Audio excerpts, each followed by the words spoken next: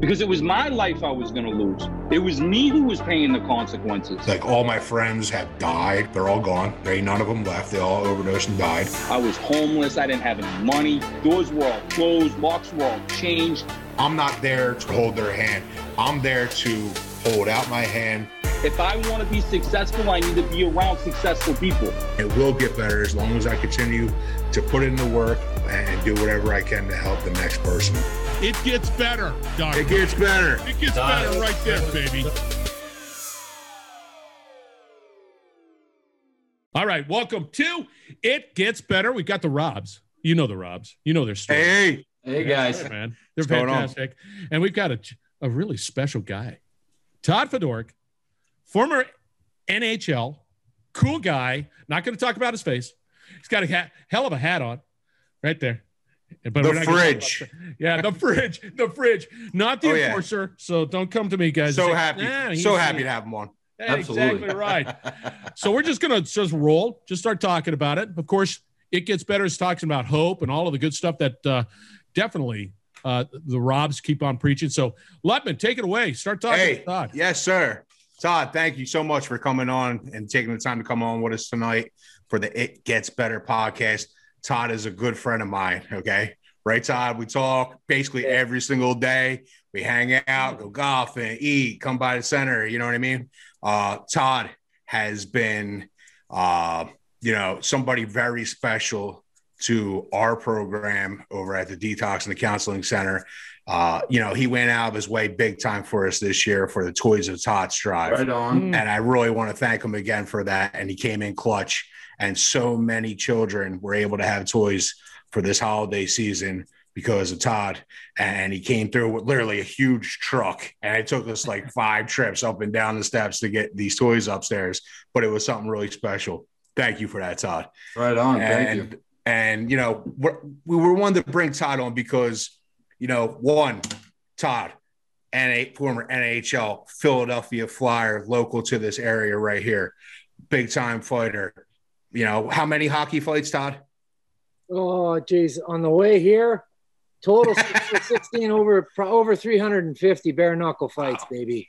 300 bare knuckle fights on skates. NHL, I had 100, so 102, I think. So yeah, we're talking a lot of fisticuffs there, but Todd has a great story about his personal recovery, what he's dealt with in his personal addiction, alcoholism, his story throughout his career, throughout his life, his family life, AA.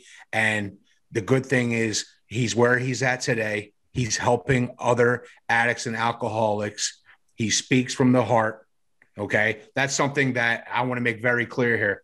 Every time I speak to every time I speak with Todd, okay, I was thinking Scott. No, that's okay.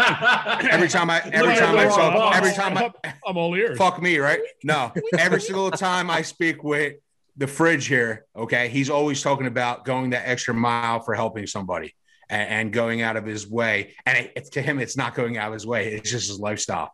So I'm glad to have Todd on tonight. And he, if you don't mind, please tell us a little bit about yourself and about what you've overcame and a little bit about your story going through the NHL and, where you're at today.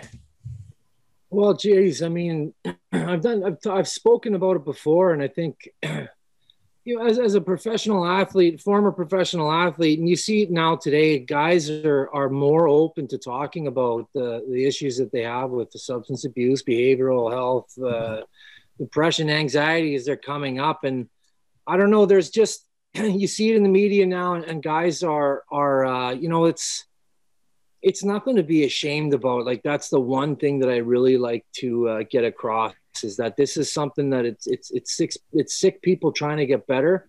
And that's the main thing. It's almost as common as the common cold. I mean, everybody's afflicted in some degree of separation that ain't too far. So it touches home with a lot of people. And, my story is interesting because it's wrapped around the professional athlete and the partying and the drugs and the booze and the mayhem and the chaos and the fall from grace and and all that stuff entwined into a story that, it's just like a lot of other guys. They just got to play hockey and get paid money for it. It was when I remember the first time that I drank. I think it was 12 or 13 years old, and it was right away. Like I loved how it affected me, and that's what I chased. The first time I drank, and the first time I got that elixir in my body, something clicked, and that's what I wanted. I wanted to get there. Oh, yeah.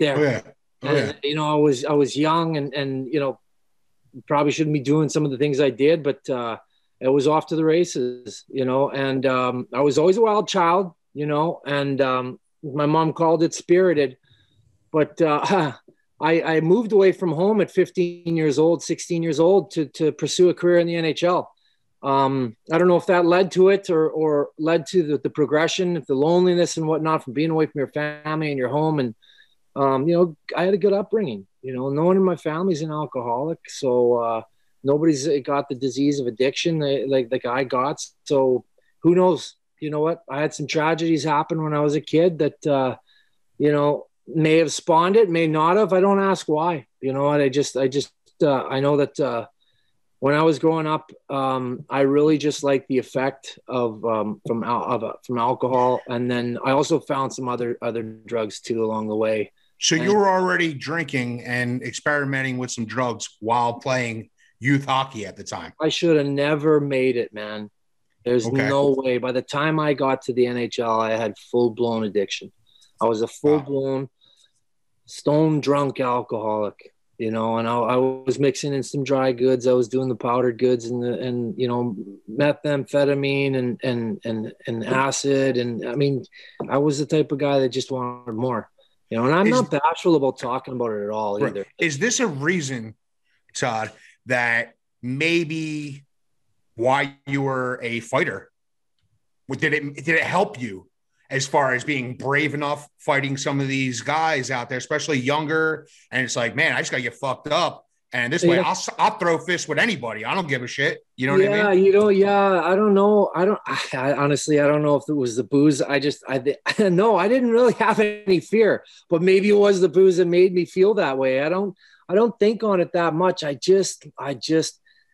don't know, man. I got a river that runs wild in me, and I like to give her, man. I like to give her, and everything that I do, it was 1,000 miles an hour, intense, as much and as more as you could possibly throw at me. I was willing to take and keep going, and that's just the way that I was built. And part of the role, and I think coming up young, I mean, I was 16 and I'm in a league with 20-year-old guys. So they're like men, I'm still a teenager and you're away from home. So you don't have that safety of the parents and your brother. And I had a tight family too. So yeah, there's some loneliness that creeps in, but when you're with the sport, the teammates are kind of your guys. And I just fell into that role. I was like, okay, I'm going to be this guy, man. I'm going to be the wild man. I'm going to be the guy that just fights and does it all. And I mean, my mentors were like Bob Probert, and those are the guys I looked up to. And,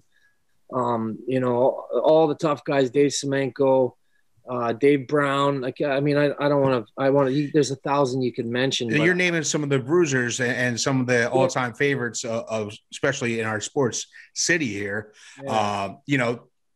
Being the younger guy and younger man on some of these teams, especially when you were younger, moving into the Phantoms and Flyers and whatnot, was that something that was just a normal thing to maybe after the game, you guys were just going out and drinking? Or was it just, I go home, isolate, and I'm just drinking because this is what I do? Did other people on the team do the same thing or know about what you're doing? There's a level of camaraderie. I mean, with everything, there's a level of camaraderie. You got the boys, and right.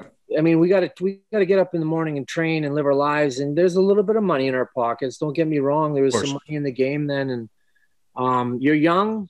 You got cash. You're a professional athlete.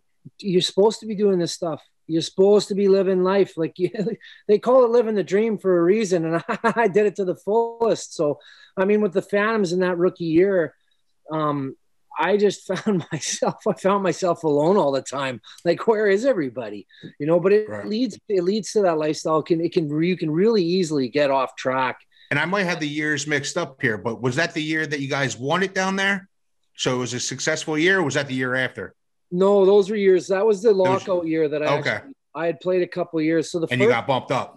Yeah, the first I played 1 year with the Phantoms, and then my second year, my first year in Philadelphia was my last year. Well, not my first stint with sobriety. So after that year, I was 20, and I mean, I remember the guys on the team were like, "Well, this guy's a wild man." Like, and then I had a talk with some upper management, and I didn't even know I had a problem. I just thought I liked to party. Like I thought I liked to party. I just partied a lot harder than everybody else, and it progressed to a point where I was always alone. You know what I mean? And throughout that season, by the end of it, I couldn't stop.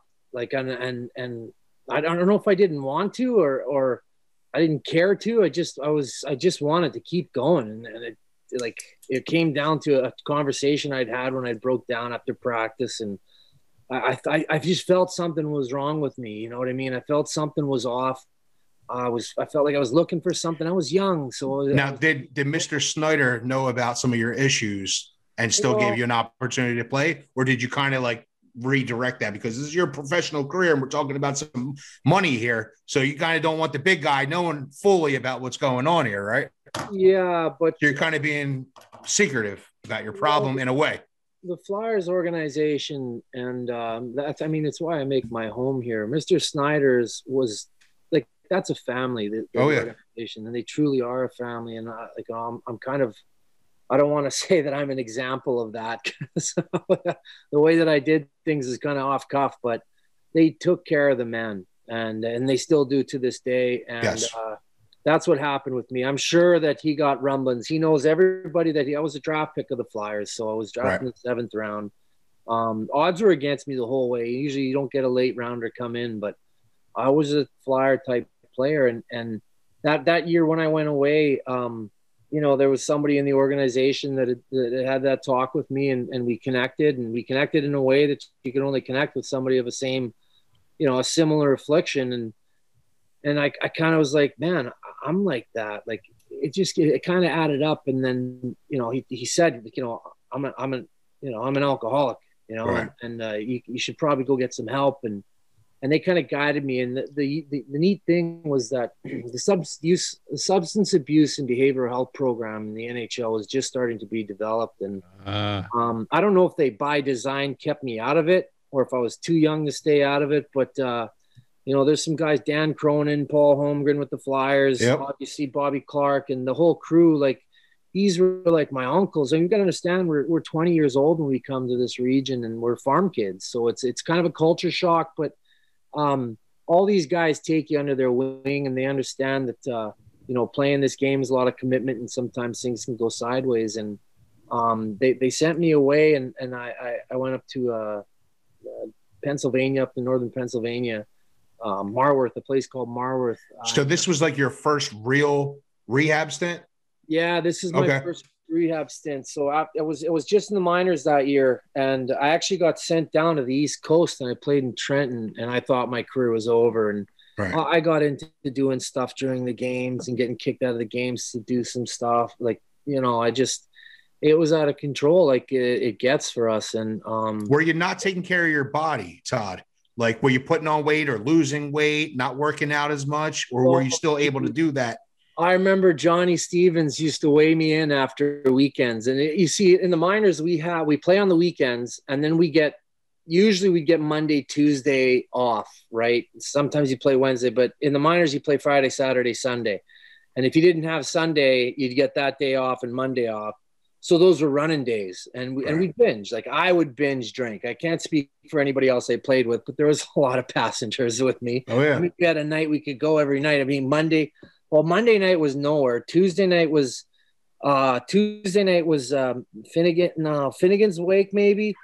Wednesday night was the Pennant. Thirsty Thursday. Now you're talking my language with the Pennant. You walk in there, your feet are sticking to the floor, and your elbows are sticking to the old wooden bar. Yeah, and there was bands. That place was so bad. Yeah, it was messy, and balloons. We'd always end up at balloons and the hideaway in Philly, or not in Philly. It was a wild time, and we were young kids with money, and it got out of control. But I was already on my way. You know what I mean? Like the hockey, the fighting, and all that. Would it add to it? Yeah, man. I was a wild man, and concussions add to that stuff. Traumatic brain injury adds to those things, and the progression just picked up way too quick for me, and the amounts that I was doing, like. Yeah, when I went away, they said I probably had 3-4 months left to live. The amount of partying I was doing. Well, hey, you got an empty. Your wallet doesn't empty out, man, and you can just keep going. And like I'd just go for days. And when I went away, and I was given an ultimatum. Look, son, you can either go back home to Western Canada and dig ditches, or you can go up and try and pay attention and try to soak in some knowledge to see if, you can straighten this thing out and get back on track, and keep an open mind when you go into these places. And all of that was kind of said to me, and try everything. Take a look at things from a different perspective. Use the tools that they're offered to you in places like this to try and right the ship, because you don't end up in places like that if you don't have issues and you don't have unmanageability. And part of this problem is not seeing that. I had my dream hanging on a wire, and I was willing to throw it all away. And it was over a bottle and a line of Coke. Like that's. So Todd, I'm going to interrupt because I'm getting tired of listening to Rob talking your ear off. Not you, Daniel. I was thinking the same thing. It's like on you. It's like, I was like, I'm too fucking silent. Yo, rough crowd here. Oh my gosh. Bridge. And I like the way you wear your sweatshirt too. Tell us a little bit more. But no, Demio, we're just sitting here. But anyway, you go to treatment. Scott's catching wreck on you, buddy. It's like, my God, man. Yeah, how do I mute Scott? I don't know how to. Going, hey, Scott. Can I mute him? That Ludman, he was really talking quite a bit. And I thought, look, I got you. So after the treatment, right? You got the treatment. Now, were you sober? It's better, Scott. Yeah, I was stone cold sober. I went in there and what year? And I'm looking at your stat card here. It was 2000. It was 99, 2000, my first year here. And at the end of that, that's right. I ended up, it was April that I went up there. I don't remember my first sobriety date because I went in there and I checked in for 28 days, but I was in, like it struck me early, and I just did everything that they asked. I clicked in. I found out so much about myself that I'd always been asking myself over all these years, and I just felt like I'd finally arrived somewhere, and it was in a rehab, you know what I mean? Yeah. But I took what advice was given to me going in, was keep an open mind, and they let me out in 17 days. So the rest of your professional career, as I look at it, sober? No. Okay. So what happened, and this is what it is, they talk about something in some of the programs of recovery, they talk about promises, and some come early and some come late, but they all come, right? And in that first 3 years of sobriety, when I made the NHL, I remember sitting up on the bike, and I obviously you get physically you feel a lot better. The booze is out of the system, and the body can start firing on all cylinders. And I remember Clarkie walking by, and it was Sandy McCarthy had done a chicken wing thing in Philadelphia, and he was with New York at the time, and we didn't have a tough guy dress. This is in preseason, and I just got sober. I had about 6-7 months, and I was jacked, man. I was like on a mission. I didn't really think that I would make it. that year. Cause I mean, it's like, you could take that a chapter out of a book. And I remember Clarkie walking by and he was humming and hollering and he goes, we didn't have anybody dressed. We better have somebody dressed. And I remember upstairs in the training room when I was riding the bike, I said, I'll fucking go.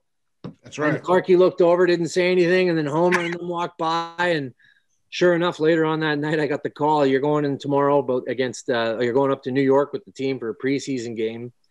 And that's what started it. I got in 2 fights that night and I was sober and I didn't stay up right away, but I made my mark, and I went into that season starting down with the fans. I got called up early on and I never looked back after that. And my career in the NHL started in my first year of sobriety. So that was awesome, man. And like, I remember it all. And the way that the team rallied around me, I mean, guys like Primo and Johnny Leclerc and Rick Tocchet was on that team. I mean, I looked up to these guys, Mark Recchi and, Eric Desjardins. These guys are like my uncles, you know what I mean? I was 20 years old and I was their fighter. Right. You know what I mean? Which is sweet, right? But they embraced me and they embraced my sobriety and I was open with them about it and they understood.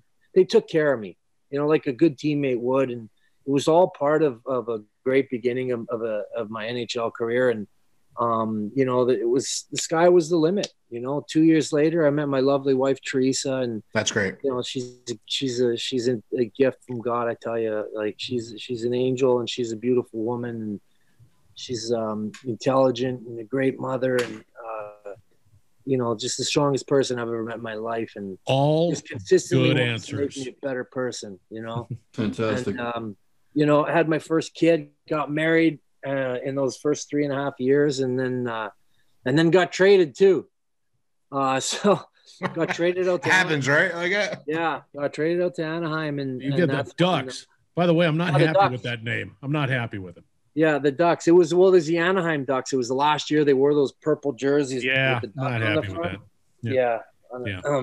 Were you still a fighter then, or were you just sort of a duck? Oh no, I was still a fighter, man. That was my role. I embraced every bit of it. I remember Luke Richardson and Luke was a big guy, and Turk and Rock were the guys in the locker room these guys used to set up fights, and they didn't set it up like they have to go tonight. They'd be like, yo, is Razor, how's Razor's hands? Is he healthy? And I'm talking about Rob Ray. And yeah. And then we got this young kid, Fedoruk. He's 250 pounds jacked and he's ready to go. Anybody.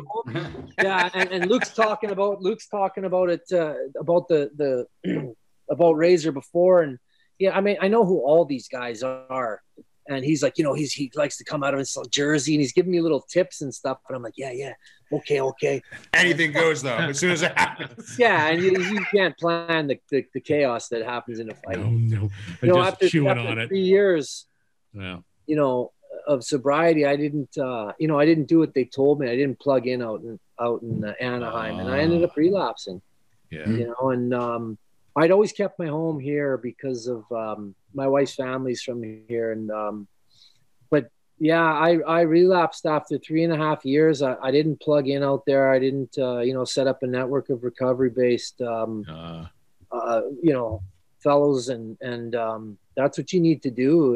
When you've crossed that line into full blown addiction, it never goes away. At least it never did for me. And I had to learn that the hard way. I was one of those guys that had to be shown, a real meathead, take a lot of shots. And I was out there for 7 years, Wow. and those, I kept coming back to this area and trying to get clean and, to no avail. And it was just, it got worse and worse and worse. And,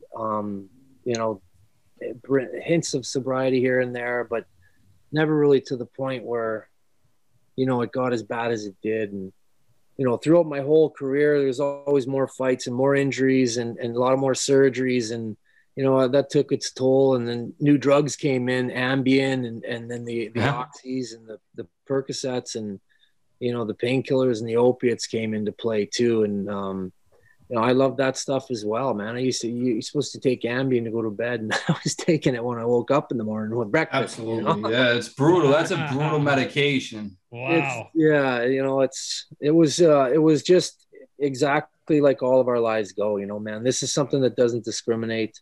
It doesn't care who you are, what color you are. It's a voracious predator, and it wants you dead.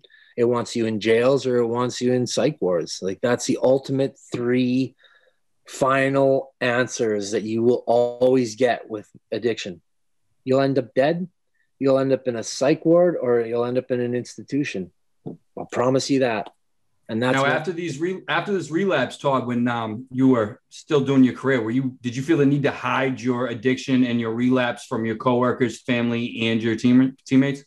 Yeah, I did. You know what? Like, because I had built up, and this is the lie, the lies that we tell and the bullshit that we live. Like, I was a scumbag, man. I had built up this kind of reputation as a sober guy, and I let that precede me everywhere I went. But I was bullshit, man. I was a scared, lying sack of shit. You know what I mean? Like, not a bone of honesty in me. I lived 3 lives, and I had a family, I had babies, and my mother-in-law lived with us and she traveled with us wherever I went. But, you gotta understand, I love my teammates, and that's why I'd say that I was a piece of shit, because I put my body on the line for these guys on a daily basis, because I loved the game and I loved what I did, and I loved my teammates, every single one of them. To this day, I love them, and I love my family too. But I love that bottle more when I was in it. I love the drugs, and I love that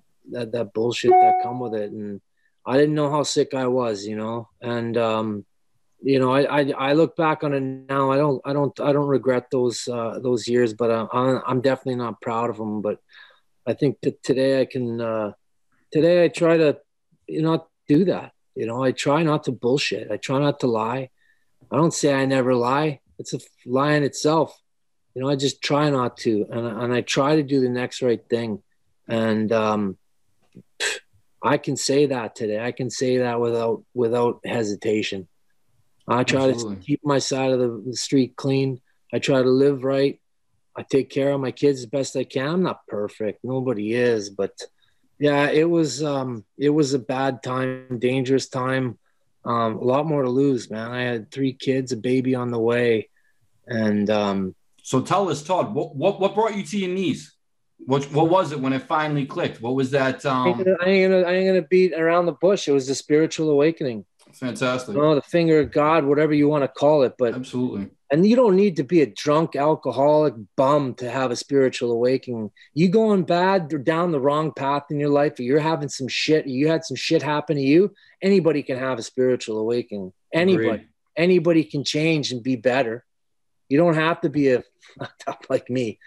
You know what I mean? You can just be, you can have something go wrong in your life, but then, you just let those powers that be come in. And, at the end of the day, I believe we're all connected. Every living thing on this planet is connected. If you got a heartbeat, if you got a life, you got that force, man. Some of my buddies call it the, Star Wars, right? The dark side and the force. And I mean, that's a real simple way of putting it, but I do believe that there's a grand design, and there's a power that's greater than me, man. And when you're mixed up with that shit, you're taking your will, and you actually think that you think you're God. You think you can combat with God and or a higher power, whatever you want to call it, man.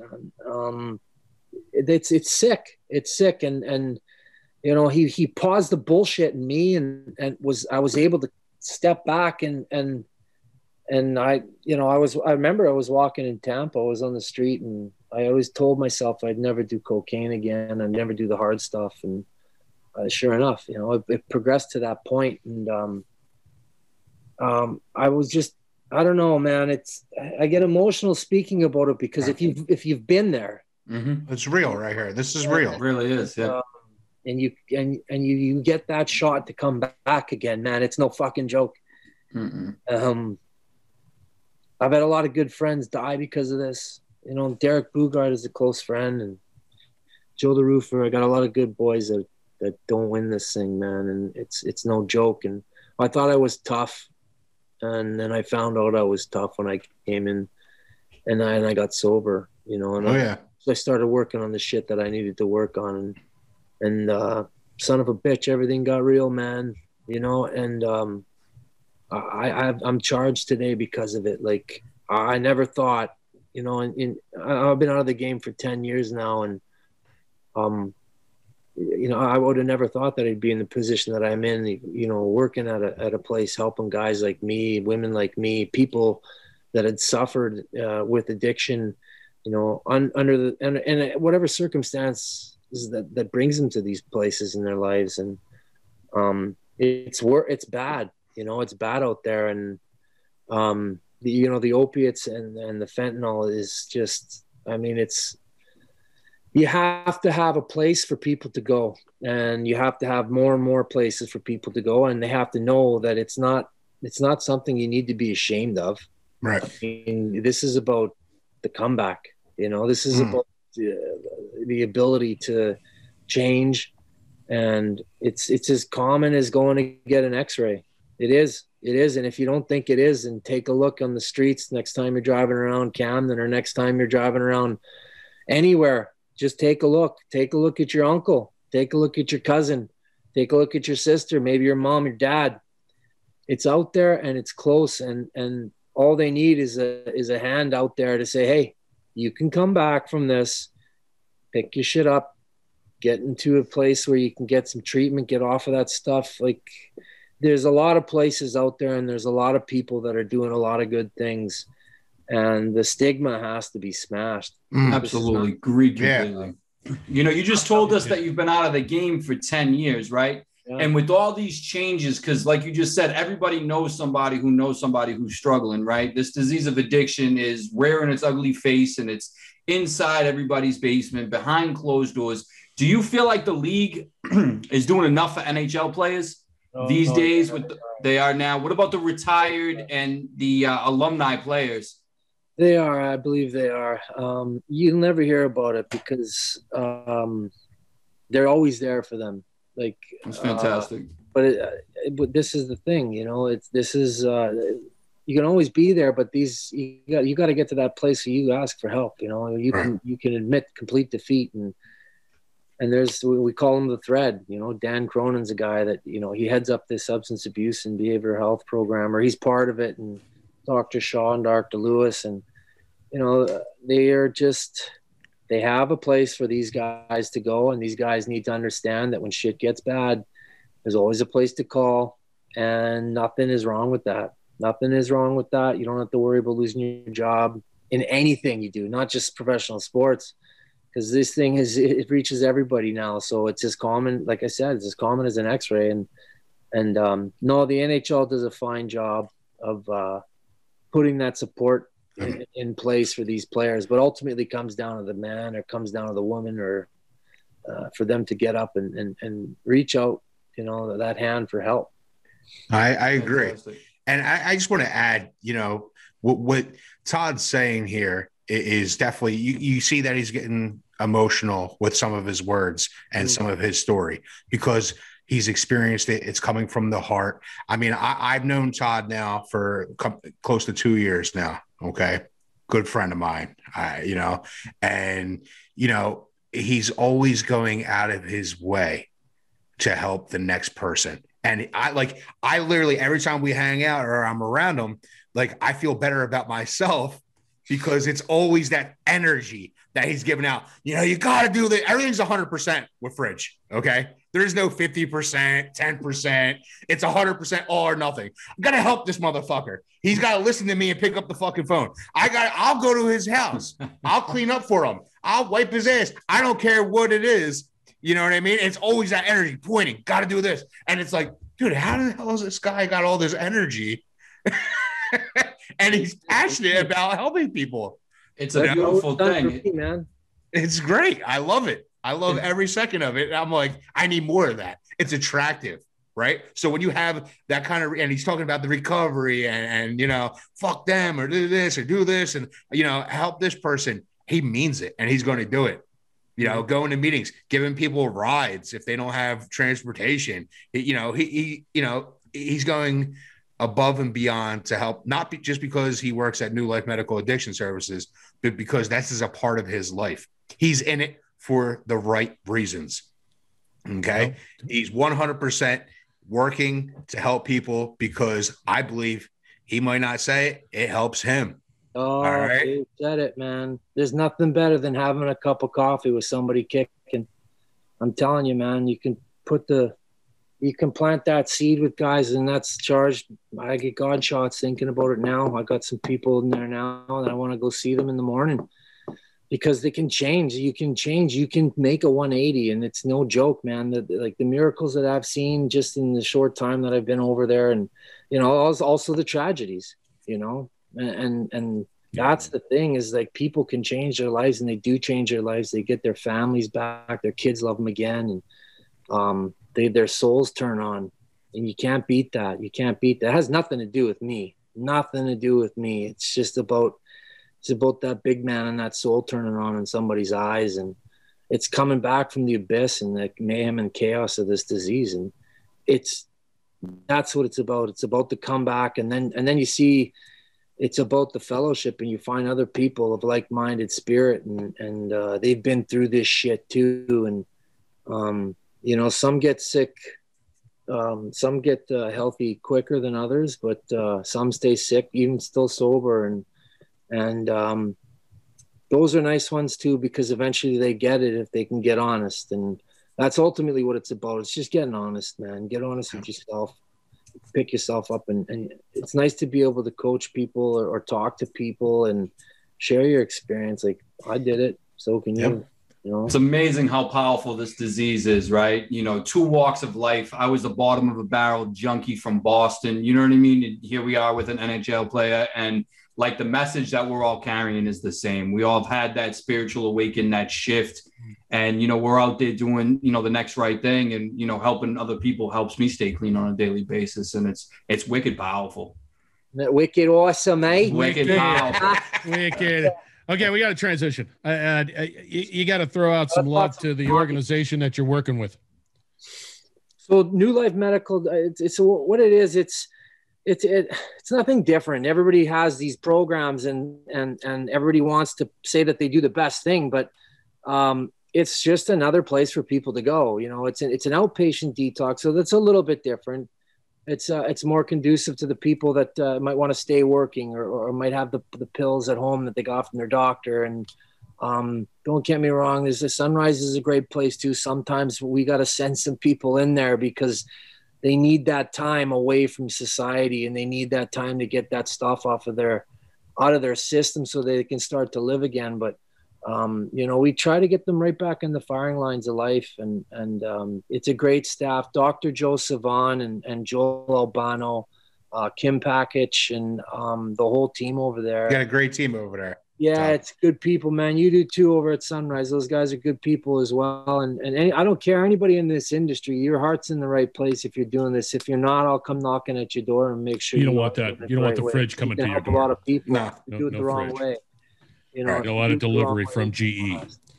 Yeah. So, New Life does, we do an outpatient detox. We do the IOP and OP, and then we got peer coaching too. And peer coaching is a big piece, man. I like that. That's sober people. You get sober and you really want to help people, especially in early sobriety, young sobriety.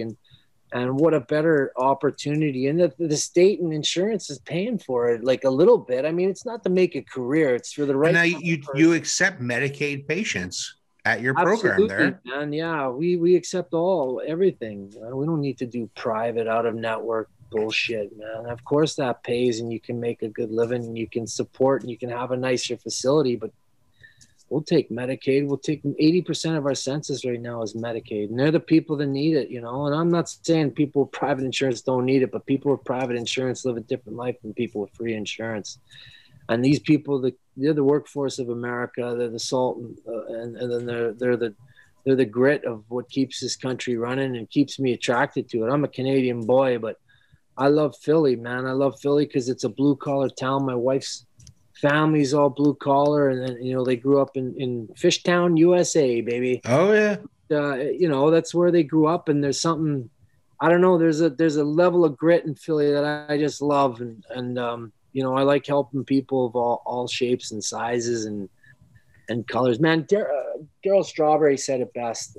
And we all know that guy's story, but Maryville's another place that's got some history. It's the oldest rehab in the States, I think, and they do a thing every year. And he said it, and this is one of the moments that really said, yeah, that's what the fuck we're here for. He was up on stage and he was a speaker, and he goes, I found God, and that's how that's how it changed my life. And he said that I really believe with every fiber of my being that we were only here to help each other. It doesn't matter if you're black. It doesn't matter if you're white, tall, skinny, fat, Chinese. It don't fucking matter. We are on this earth to help the next man, and it doesn't matter if you've had tragedy in your life or not. You're here to help one another. Right. And that's something I really try to live by, and go ahead and call me on it, question me on it. My track record precedes myself, and I'm proud of that. I'm proud that I live every day trying to get better and work a program of honesty. And it's how we can apologize for the bullshit that we did in our lives prior to coming in. Good point. We're going to have to wrap it up, guys. I appreciate that. It's a pleasure. Yeah. Thank you so excellent much, job, Todd. Okay. Hey, real quick. We've got New Life Centers with an S.com, right? Centers, New Life Medical Detox. Yeah. New Life Medical Detox. It's in. Hold on. For clarification, is that the website? New Life Medical. Because I got to get this clear. New Life Medical Addiction Services. Yeah. Okay. Google it. It's got there, but it's the URL is New Life Centers. New Life Medical. No, I'm just telling him right on. Well, you know what? New Life is the most. New Life Medical Addiction Services. Yeah. 5-star rating, baby. I'm all confused. No, we're gonna clear it up. It's because of my review that I gave. It is. Yeah. Yeah. New Life. And I gotta have this one last. You gotta have to answer this question. I've got a number. It's 856-942-3700. 3700. 856-942-3700. You know what? 942 is the area code in my hometown. How about that? God works in numbers. Wow. In your hometown, hang tight, your hometown. No, I'd take Redwater, Alberta. Yeah, we walk hard out there. Okay. Good old Western boys. Yeah, it's not close to play music. Is it close to any town up there? Is it Edmonton's the closest town? So I got to grow up watching Gretzky, Messier, and all that. Oh, yeah, that is pretty cool. That's great. Okay. That's pretty damn cool. Yeah. All right. Thank you, Todd, for joining. It gets better because it does get better. It does. It gets better. And you're an example of that. And your story is absolutely inspiring. You got a big old doggone heart. Oh, man. Your face is a little crooked because you got hit a couple of times, but that's okay. I'm trying not to be distracted by that face. Well, 10 plates. 10 plates over. I know. Not bad. Not bad. Titanium screws. They do a good job. Humpty Dumpty, old dog. Oh, it looks. Have you seen the other guys, though? You're stunning. It's breathtaking. All right. Thank you for joining. It gets better. Thank you, Todd. Thank you, Robs. You were great.